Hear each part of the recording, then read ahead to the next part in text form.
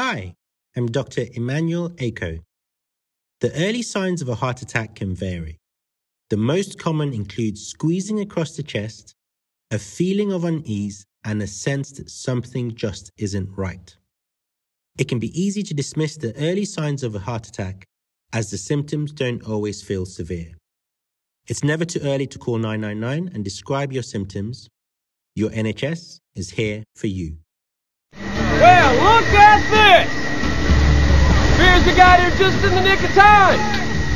What does that make us? Big damn heroes, sir. Ain't we just?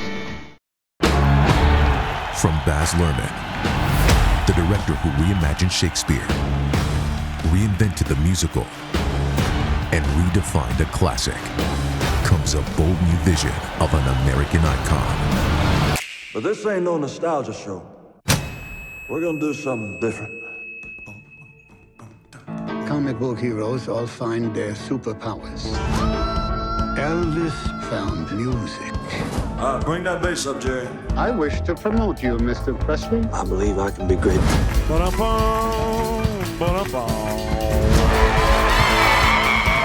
Some people wanted to put me in jail. It's the way I was moving. Don't so much as wiggle a finger. I'm gonna show you what the real Elvis is like tonight. In that moment, Elvis the man was sacrificed. And Elvis the God was born. How do you define an orgasm? Define that for me, sexual being. How do you define sex? Hi, I'm Alex. America raised me to be ignorant about sex. The vulva? I think that's what that is. It's not the vulva. Vagina majoris? The vagina minoris? Not quite. No? Did you ever think you had to have a sex talk with the kids? I always thought Dad should do it. We don't wait for people to say, I'm ready for algebra. We introduce that when they're developmentally ready to take on algebra. Ovaries. The cervix. Called an erection. Clitoris. But in America, comprehensive sex ed still meets a lot of resistance. They should stay out of sex. That belongs to the family. But if you, your parents, and their parents never learned to talk about sex, how do you learn to talk about sex? So, at 36 years old, I'm finally gonna confront my fears head on.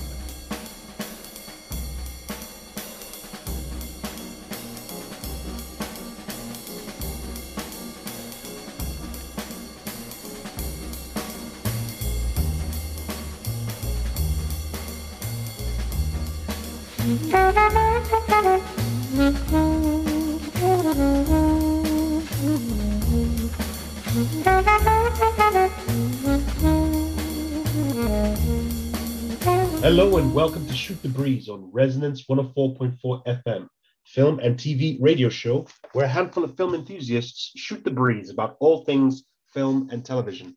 I'm Marcus E. Ako, and I'm so excited that we have a return guest to the show, but we'll talk about that person in just a second. Hi, I'm producer Dave, and welcome to the show. Excellent. So, as always, every time, whenever we have this guest on the show, she's literally part of the show. We should just we should add her name to the title of the show because she's on here so much, and we love it when she's on. So, please tell us your name and tell us where you're calling us from. Bonjour, Marcus. Bonjour, producer Dave. I am Juna Suru, and I'm calling from LA. It's great to be back on the show. It's always a massive pleasure, as you said, Marcus. You're a jet setter. It's like the last time I spoke to you, you were either in Saint-Tropez, or you were back in Paris, or you were in London, and then you were back in LA, and then you're flying back around. It's just making me so jealous that you're just flying and seeing all these wonderful, marvelous places doing film stuff. So we want to hear absolutely everything, because the last time you were on the show, I unfortunately couldn't be here. This is just before you went off to Cannes, and you were here with producer Dave. So let's do a quick recap. First of all, we're going to just jump straight in. This is Spotlight.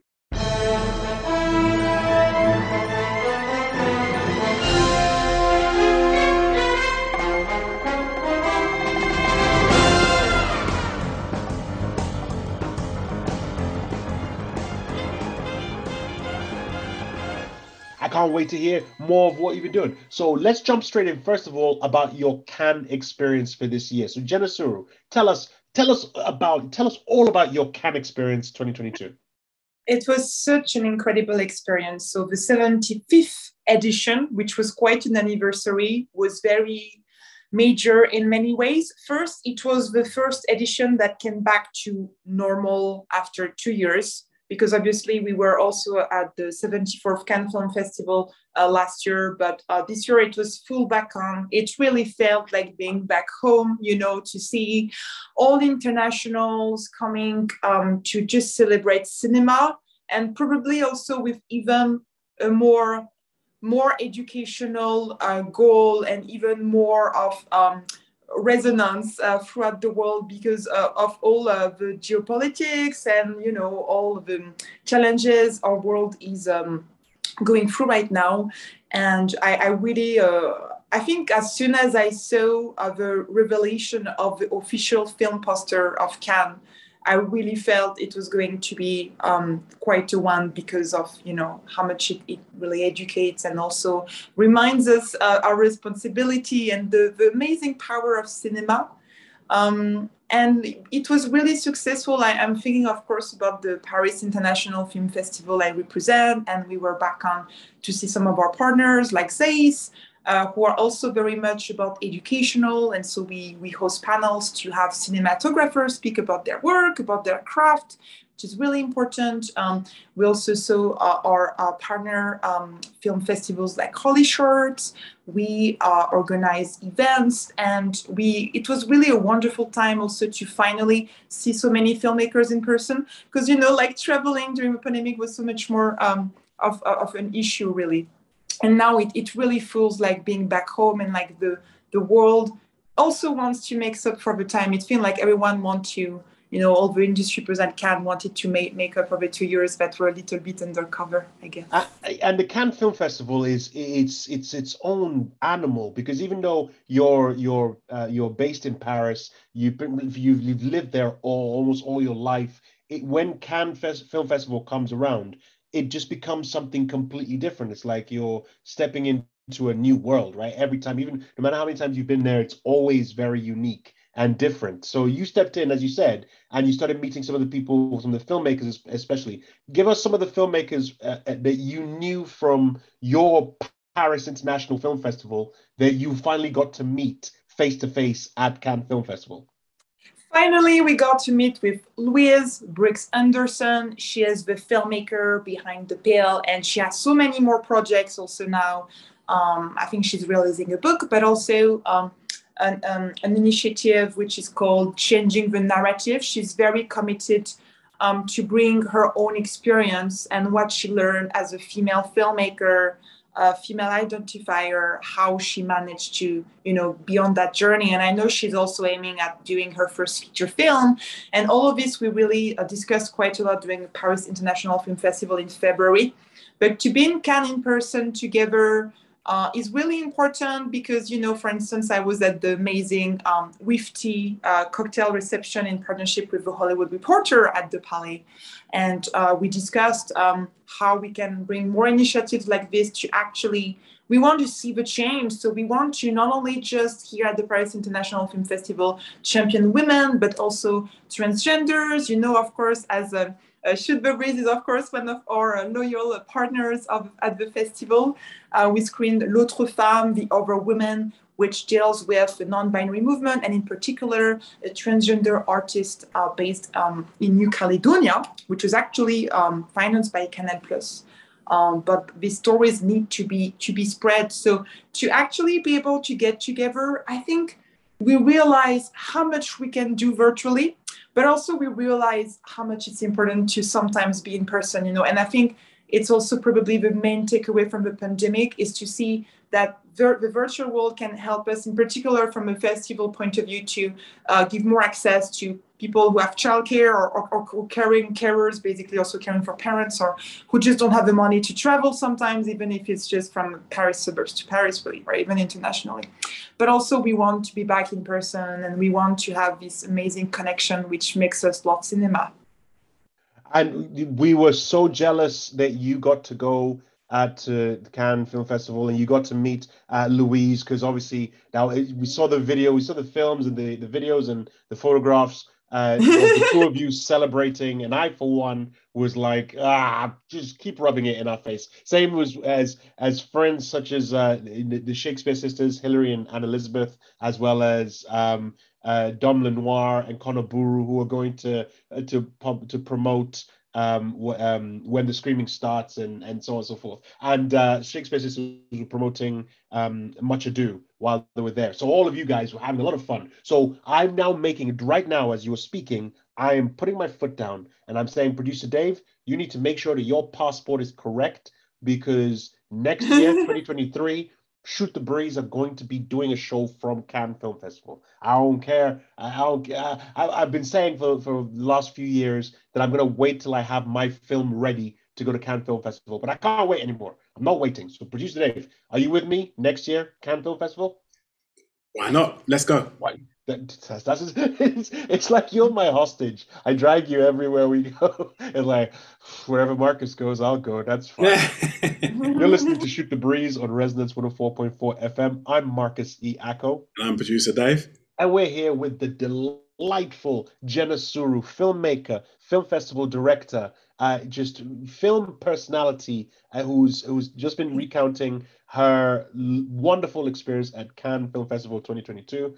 We wanted to ask you, as you were able to see a lot of films that we're not going to be able to see at Cannes Film Festival, which ones, give us a couple of films that you saw at the Cannes Film Festival that really moved you, that really got you going, thinking, I can't wait for the rest of the world to see these films.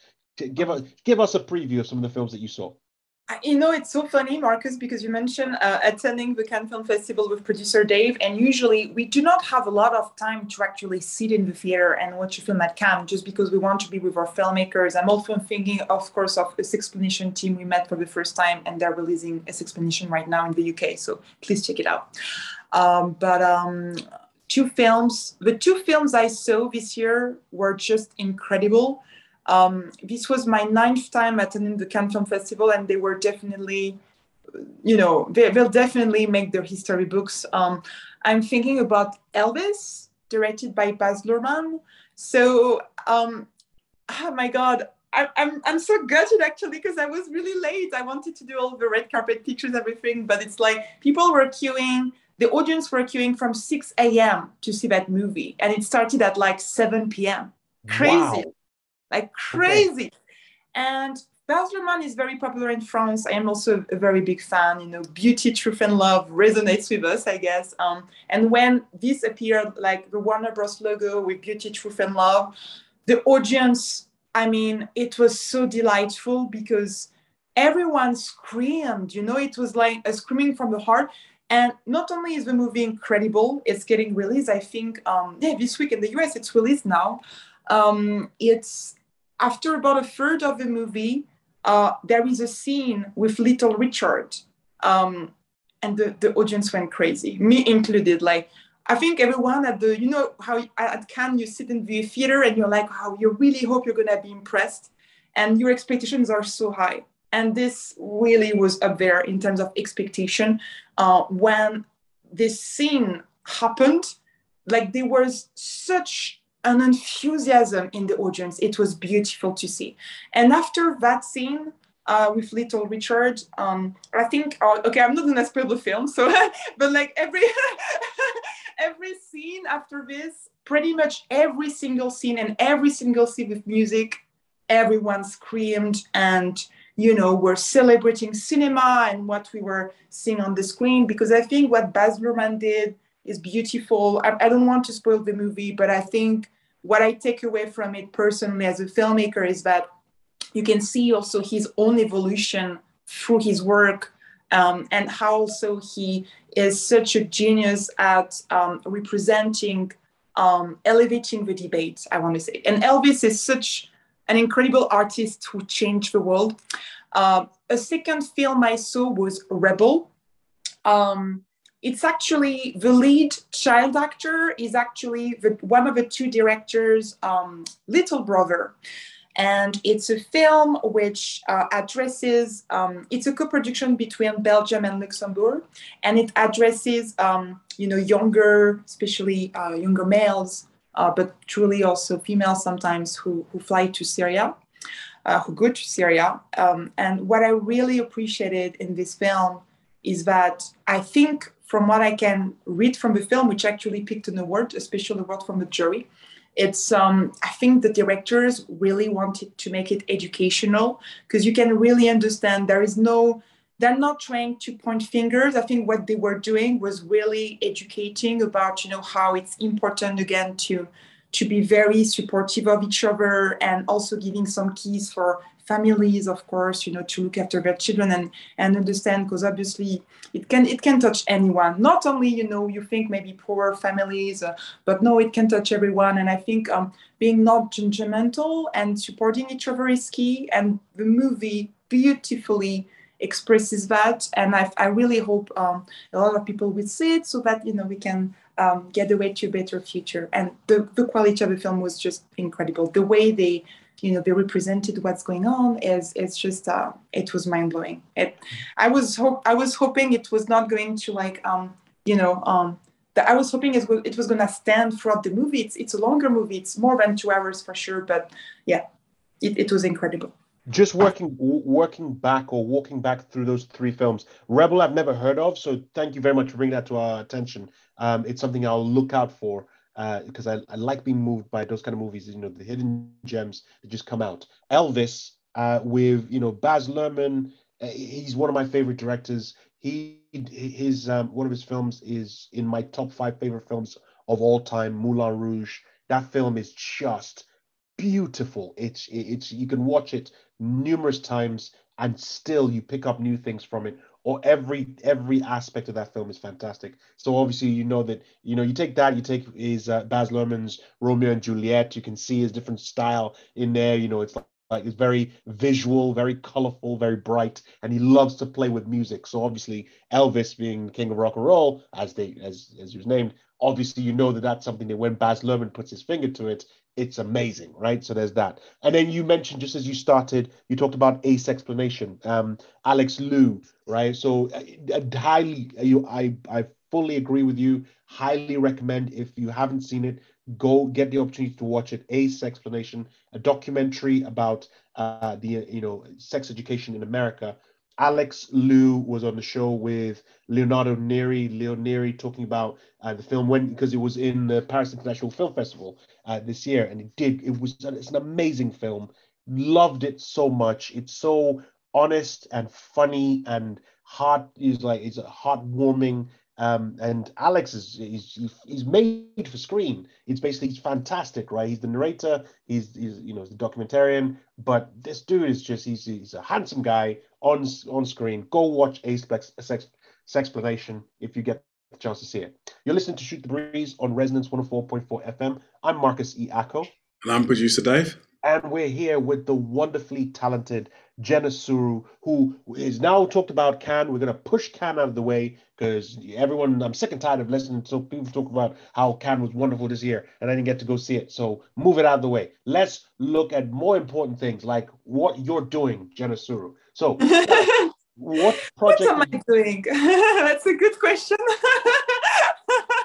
What project are you currently working on? And because we know L'Âge d'Or, The Golden Age, is a fantastic film that you did. It's been making the rounds, and every time I speak to you, there's something new that's happening with L'Âge d'Or. So tell us, what is new in the world of Jenna Suru and L'Âge d'Or? We're very excited to announce the official selection as spotlight screenings of The Golden Age L'Âge d'Or at the 31st edition of CineQuest, which is being held on the 3rd week of August. And so the film L'Âge d'Or will be screening at the California Theater in San Jose on Sunday, the 21st evening, and Saturday, the 27th evening. So we're really excited. I really want to thank Michael Rabel, because I sometimes I'm very honored to serve as a juror at the festival.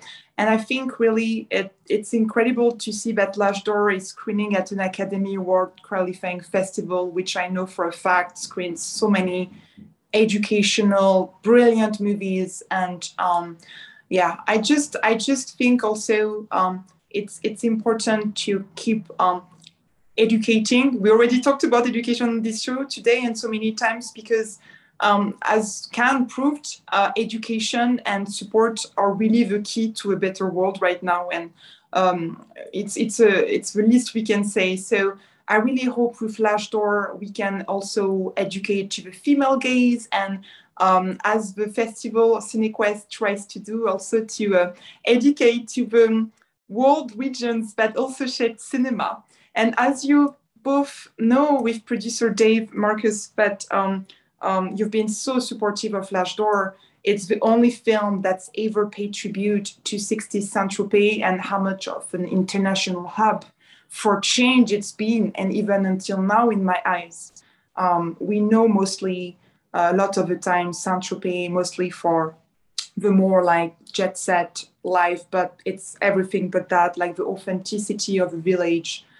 For those who get to know the village, so usually not in August, it's easier the rest of the time, but it's just it's a village which really changed my life, and those of so many others, because of its history, because of all the artists who went there to find inspiration and actually bring change. So I'm excited to talk a little bit about that in August at CineQuest. Am I wrong? That CineQuest is an Oscar, is an Academy Award qualifying film festival? It is. It's Oscar qualifying, and we are very, very, very excited.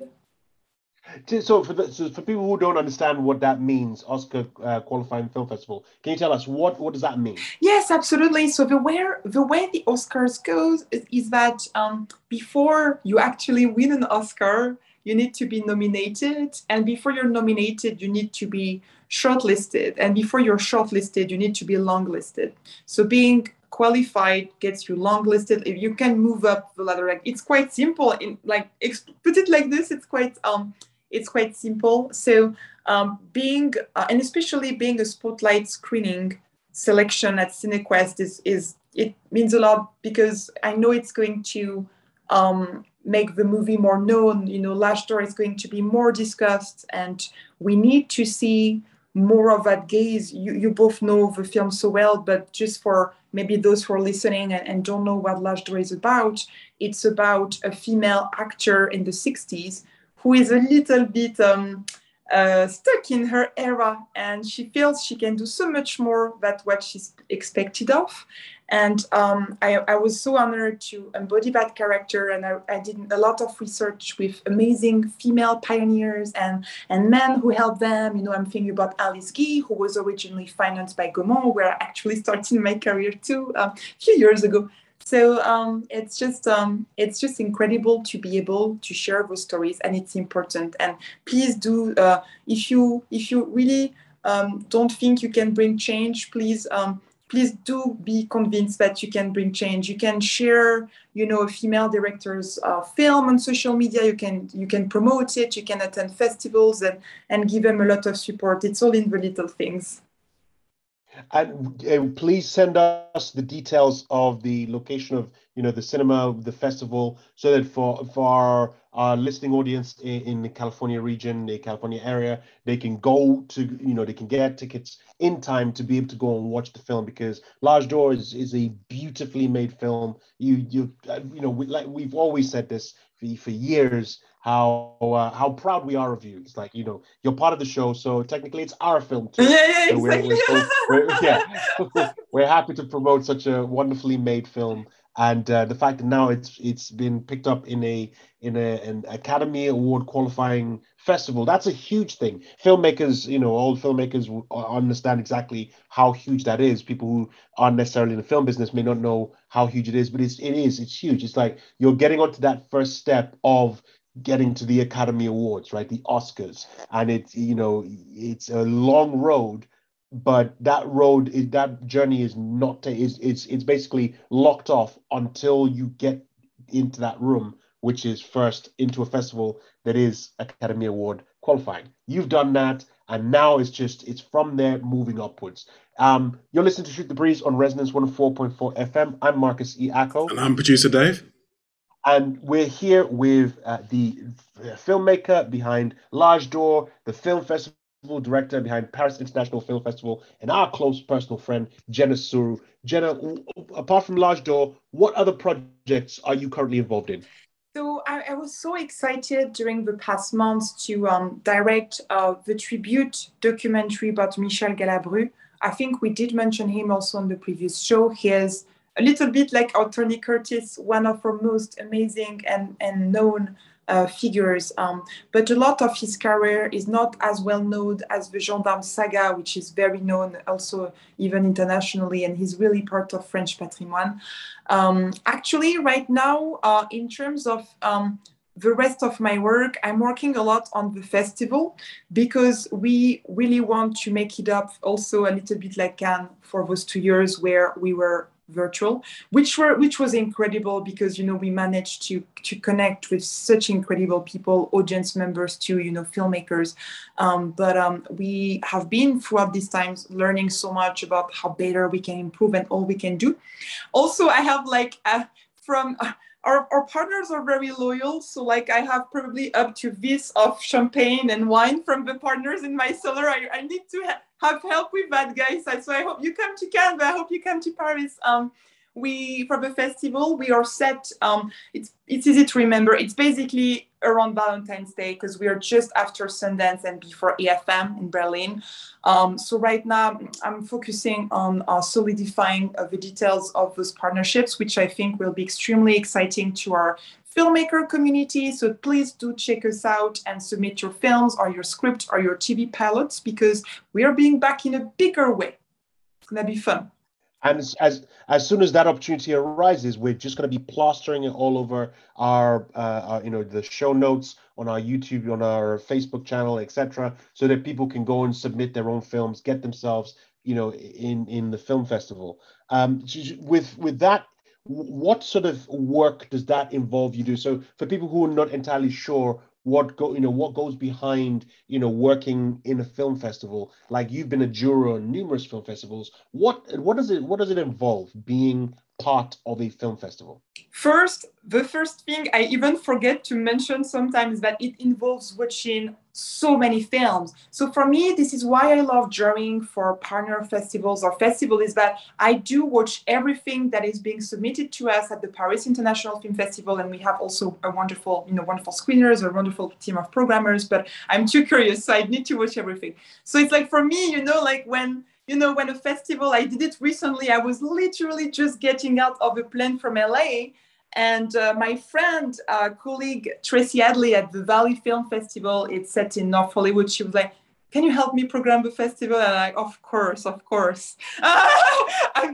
entirely jet lagged, but I absolutely, because for me, I feel it's also a responsibility because for me, watching even sometimes 30 or 40 more films, like I'm used to it. I do it all the time. So I can do it I can do it. I can help. So I'm always here to support, festivals. But in terms, so it's really important. I think I see it as my addiction now. I think it's a sickness, Marcus. There is no cure, If it's a sickness, I was born with that sickness too, because that would be it would be, I don't want to say it's my ideal profession, but I would be suited for it to program film. Actually, that's the problem, because I would watch it, and producer Dave knows this. I watch a lot of movies that a lot of people invite me to, and we'll leave, and I'd be like, it wasn't that great. It was so one of two things would happen. Either I'd be in a very, very good mood, and all the films would go through, or I'd be in my cynical mode and none of the movies would go through. It'd be like, why did that one not get through? Because did you see it? They crossed the line so many times that, it just kept irritating me. So I just threw it out. They did that once or twice. I don't care. At this level, you need to get rid of it. So I think, to be quite honest, Marcus will be a good juror. Yes. Yeah, that's true. Yes. So anybody who's looking for a juror in a film festival, give us a shout and Shoot the Breeze. Hey, hit us on Twitter at STB_ResonanceFM or on Instagram, Shoot the Breeze Show. Just do the hashtag. It's all about the three-way. Hashtag Shoot the Breeze Show. Hashtag Marcus for juror in film festival. So producer Dave, if I'm being a juror, you have to be a juror too, because the both of us have to watch it. I will say what you want to say, right? Because I know you don't like, offending people. So you like to be polite and nice, and everybody loves Producer Dave. Everyone comes to the show and is like, "Oh, he's a producer. You torture Producer Dave too much," and it's like you shouldn't do that. You should stop doing that to him. And I'm like, no, that's not the case. This is our dynamic. It's how we are. So if you want two for the price of one, get us jurors for your film festival. I will be the vocal piece of the two of us, and I will just say, Producer Dave said your film was horrible. I liked it, but Producer Dave said that your film was horrible. So that's in other words, he hated it as well, but he's just blaming. Well, what is good with you guys is that you can be a juror at Paris International Film Festival as a press partner and as an alumnus, a returning alumnus, because you have been so helpful to our filmmakers. Absolutely. We will happily do that for 2023.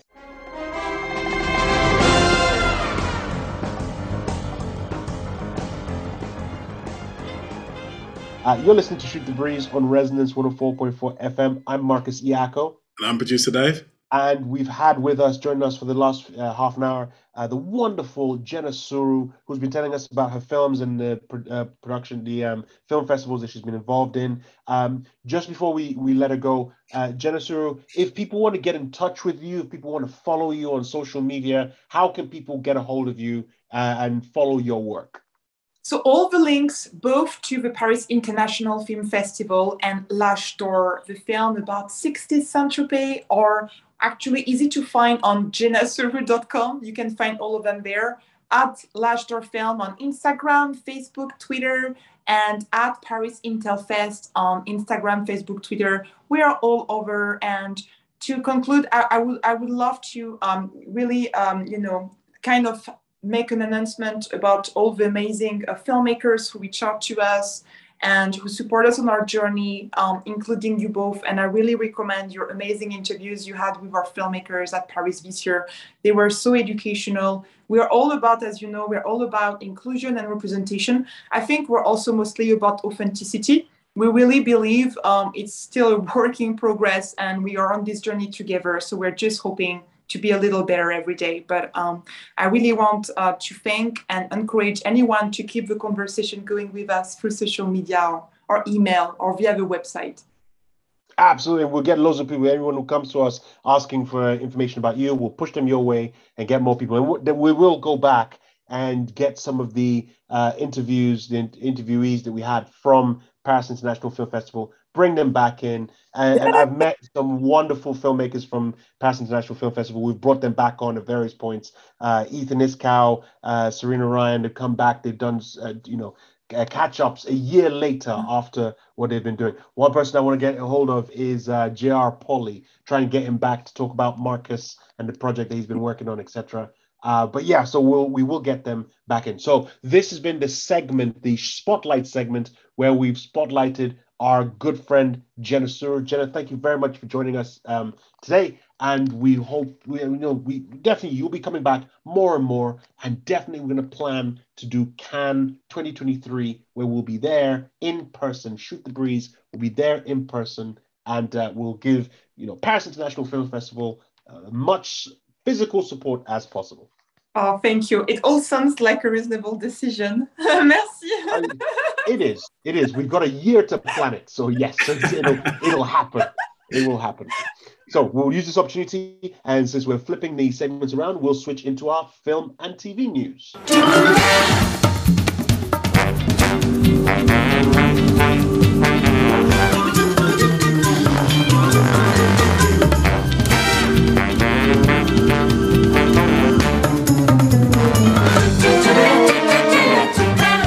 You're listening to Shoot the Breeze on Resonance 104.4 FM. I'm Marcus Iacco. And I'm Producer Dave.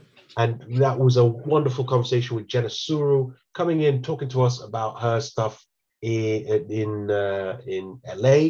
But let's jump into film and TV news. So one of the things, first of all, just before we jump into, Producer Dave, you brought to my attention a headline that you read from Roku CEO Anthony Wood about the future of television and streaming. What was it? Well, basically, Anthony Wood is saying that in the future, and he's not specific about when the future is, he's saying that in the future that most TV will end up being streamed. It won't be over the air. You know, at the moment we get ours through an aerial that's on the side of the building or what have you. Some people get it through cable already, but for the most part, a lot of people get it through masts that are put up, and it's then beamed directly to our homes, and we capture it through an aerial that goes to the TV and we can watch it there. But he's saying that the way things are going at the moment, the platform is going to shift to streaming. So people will then have to have broadband and what have you to be able to watch BBC One, BBC Two, ITV, and all the other package of television that you want to watch. So that means things like Freeview, you'd have to have broadband to be able to get all the channels that come with it. We already know that Sky has already moved in that direction as well. So there might be something there for it. I mean, that's true. But again, I mean, take it with a pinch of salt, because obviously Roku's CEO, he's got skin in the game, right? So, but I mean, I can see where he's coming from. And as you said, Sky are getting in on it. You've got BBC and ITV teaming up to do BritBox. So everyone, NBC, Paramount as well, Paramount Plus, they're coming out with their own streaming platform. And I guess if the only people I know that don't have streaming, they don't have any streaming account or don't tend to utilize any sort of streaming method, tend to be of a certain generation. And obviously as that generation sort of phases out, then you have the new generation coming in who would have basically been, you know, would have been the generation that was around when streaming pretty much became the norm, right? So they will have that bridge between traditional television, traditional networks, and streaming.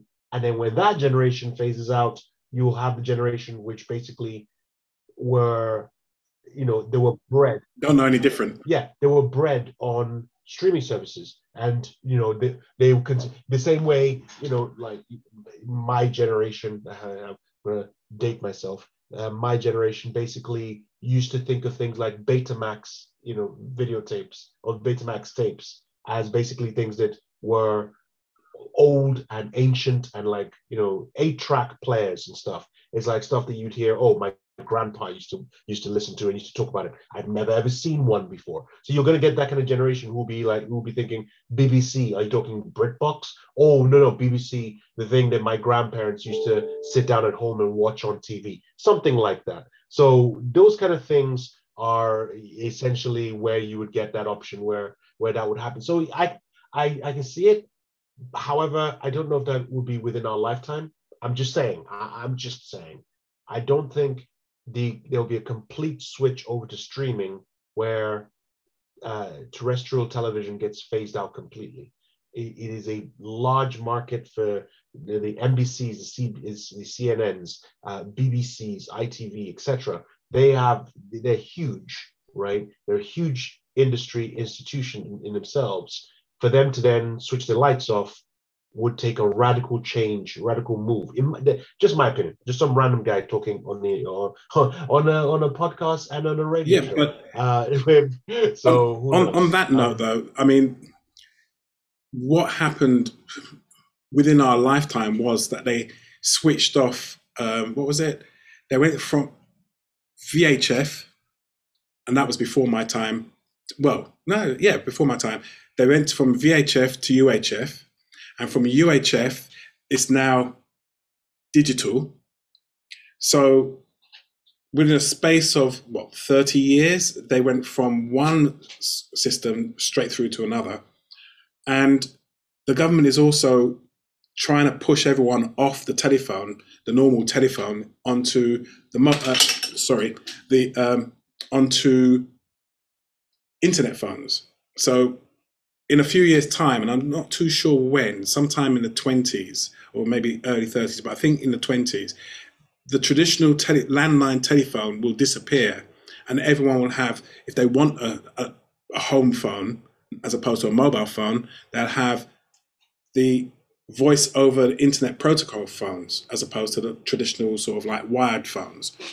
I get that. I get that, and I agree with that. I agree with that completely. I just think that I don't think that particular move will be one of the nails in the coffin of terrestrial TV. Absolutely, but as long as the signal can be provided, you will most likely be able to take how you have customers who use Sky, right? They use a satellite dish to be able to get the reception, to watch stuff, TV shows, etc. But they get channels like BBC and the terrestrial channels through Sky. So that would be the same kind of thing. Even if we switch from the landline, they will switch it. And Sky are even moving to this new technique of Sky Glass. They're advertising at the moment where they're not even going to have the satellite dish anymore. It's literally just the TV, and it's going to be fed through. It's streaming. It's basically streaming. It's streaming. It's streaming. Yeah. Yes, they'll stream it right to the TV, but they'll still be carrying those regular channels. So, but who knows? Who knows? And the reason why they're doing that is cost, because people don't want to have to go through the cost of putting up a satellite dish and blah, blah, blah. Uh-huh. Maintaining a satellite in orbit as well is very costly, but also the infrastructure of maintaining things like Crystal Palace Tower and all the other sort of like transmitters cost money. Streaming is relatively cheap, but by that score, if you see what I'm saying. Yeah. So it's more likely that at some point they will turn around and say, we're going to switch off these transmitters one by one, and people are, they're really pushing for everyone in the country to have high-power broadband or broadband anyway. So as soon as they can get to something like 90% penetration throughout the country, they will be looking to switch it off. We'll see. We'll see. We'll look at this in 10 years' time and see if the predictions are correct. It's like watching those episodes of is it Tomorrow's World, that TV show, Tomorrow's World, where they would say, oh yes, in 10, 20 years' time, we'll be riding hovercrafts and whatnot. And it's like, really, dude? And no. So we'll see how. Yeah. They did do one that I thought was rubbish at the time, but it did come true. And that was about the car windscreens, because at the time they were just ordinary glass, and they talked about this laminated glass, which was you'd be able to easily fix, blah, blah, blah, just by putting a resin in, and that's come to pass. So, yeah. So, yeah, some things have come through. Okay, fair enough. I mean, yeah. That show ran for ages, right? And they had so many different types of things on there. They would have gotten one or two right? And but it's some of the that show was famous for the outlandish suggestions that it made as to what they thought was going to happen in a relatively short amount of time. But hey, it would have been considered outlandish back then when that show first came out, talking about mobile phones being used for everything else except calling people. And that's true. That's exactly what it is. Which is true. Yeah, that's what a lot of people. Some people have mobile phones that don't even use them to call people. It's more text messages and social media and everything else. But anyway, that's another web, etc. Exactly. Yeah, what else? You're listening to Shoot the Breeze on Resonance 104.4 FM. I'm Marcus E. Acko. I'm producer Dave. And jumping back into the TV and film sphere, Doctor Strange and the Multiverse of Madness, or AKA Doctor Strange Part 2, is now dropping on Disney Plus. It dropped sometime this week. So if you missed it at the cinema, or if you watched it and got massively confused for whatever reason, or you watched it and you loved it so much that you want to go watch it again, if you have Disney Plus, it's there for you. It's definitely Friday's viewing lined up. As soon as I mentioned it to the little ones, they were like, yes, absolutely. Friday night is exactly what they've got that lined up already. So we're going to be watching Doctor Strange, Multiverse of Madness. Producer Dave, have you seen Doctor Strange, Multiverse of Madness? No. So I'll take advantage of the fact that it's now dropped on Disney Plus and watch it there. So I'm surprised you still haven't seen it. Well, I missed it in the cinema and just never got round to it. So yeah, it's one of those that I wanted to go and see in the cinema, but other things sort of took precedence. Sure. I mean, for me, as I said, from the filmic, I don't know if filmic is the right word, from the film output of the MCU, what is currently phase 4, Doctor Strange and the Multiverse of Madness comes in as number 2 in the list. Spider-Man No Way Home is solid number 1. I loved it. They used nostalgia and storytelling just to he knocked it out of the park. I watched it a good 3 times, I believe I've seen that film, and I really enjoyed every minute of it, every single time I watched it. Doctor Strange, I enjoyed it, watching it at the cinema. And it's one of those kind of things where it's like, you watch it and then you get the doubters starting to criticize it, and you start to listen to the criticism, and you're like, okay, yeah, you're right. And I'll be honest with you. Here's how I'll describe it. I will say to you that for me, watching Doctor Strange and the Multiverse of Madness, it did the same thing as what Dark Knight Rises did for me, where I watched the movie and I really enjoyed it. I was gripped. I was swept along for the ride. That even afterwards, when I thought about it and I started thinking, this doesn't, and this doesn't, and this, I was able to just go, you know what, it's fine. I enjoyed the movie enough to be able to just ignore the plot holes. And there are massive gaping plot holes. Yeah, let's not go there. No, I'm not okay, good. I'm not spoiling it. I'm not spoiling it at all. I would like you to watch it, and I would like it to be out for a while. And once it's been out for a while, then we can do a spoiler episode, because I would love to do a spoiler episode of all of those films so that we can chat and talk about it and so on and so forth. Okay, before we go on, Spider-Man, yes. No Way Home. Yes. That was the third in the Spider-Man films starring Tom Holland. Yes. Do you think he will come back for a fourth? Yes, absolutely. Well, okay. Will he come back for a fourth? That's a good question. He's definitely still in the Avengers universe, in the MCU. He's still there.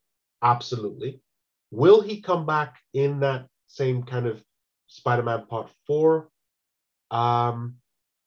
The way they ended it, that's a good question. I would definitely want them to come back. Yes, absolutely. I would want them to come back. But they will probably do it the way they did Iron Man, where they did Iron Man 1, and they did a trilogy, right? And they told Iron Man's story in the trilogy, and then just basically said, okay, now we're just going to thrust Iron Man into the world of the Avengers and keep him there. And I think the way they've ended it with Spider-Man, and we're not doing the spoiler bit with Spider-Man now, but you've seen it, right? You've seen it. Okay. Yes, I have, yeah.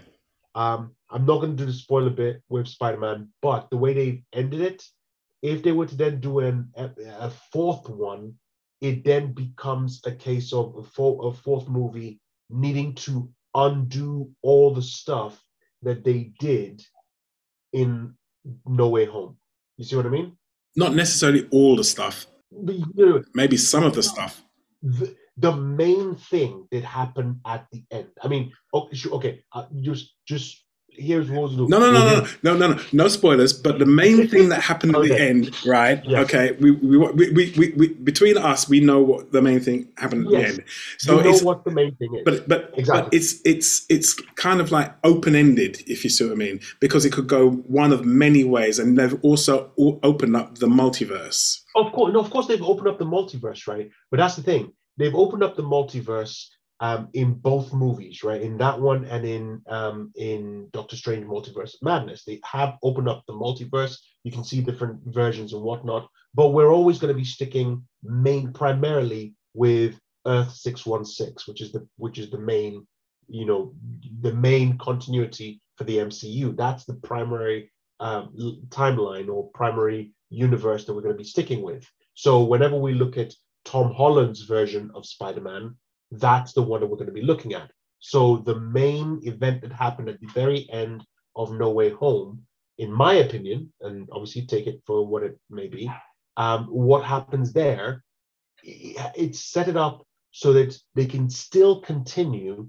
with Spider-Man. They can still continue with Tom Holland's Spider-Man in the MCU. He can be dropped into everybody else's movie and the story still works. If they were to do a fourth film, what they would need to do is they would need to then go back in and start unpicking what they did at the end of the third one. Now, so the main, again, I said it, the main thing. This is why we need to have a spoiler episode of these movies so that we can focus primarily on it. I'll tell you what. How about this? I don't know if, I mean, we probably will get messages from a number of our friends who want to come in and start publicizing a lot of their stuff over the, for the next couple of weeks.